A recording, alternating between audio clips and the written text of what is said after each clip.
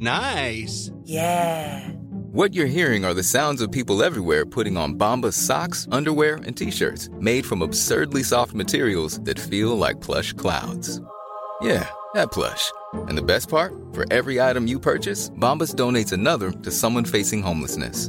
Bombas. Big comfort for everyone. Go to bombas.com/ACAST and use code ACAST for 20% off your first purchase. That's bombas.com/ACAST. Code ACAST.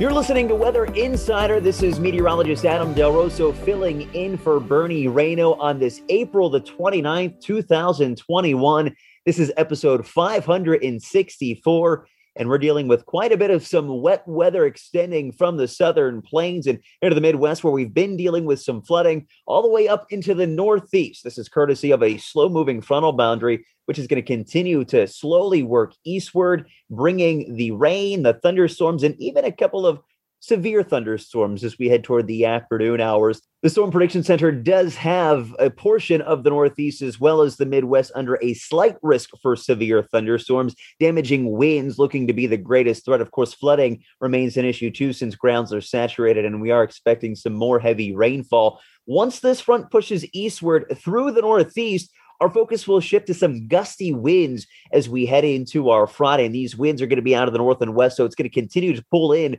some cooler temperatures, feeling a little bit more appropriate for the end of April before we eventually start to warm things back up in the longer range. We make our way into the southern plains for our Thursday, and again, we are going to be expecting some of those showers and thunderstorms with some cooler air working behind that boundary as well. For us in the southeast, we kind of miss out on a lot of the heavy rainfall because the moisture along this boundary is going to start to break up as it pushes eastward into our Friday, but we will have that temperature cool down. We're going to be above average here for our Thursday before some more seasonable air works on in as we're wrapping up the week. We make our way to the West Coast, and boy, has it already been toasty, and that heat's going to remain as we head through our Thursday and our Friday, not only across the desert Southwest, but into the Pacific Northwest too, as well as the Northern Rockies. Temperatures about 10 to 20 degrees above normal, and because we are dry, it means the elevated fire threat's going to stay with us as well, and it's going to continue to add stress to the drought conditions across the region. Looking long range into the upcoming weekend, that heat is going to start to shift into the northern plains as well as the Midwest, with temperatures eventually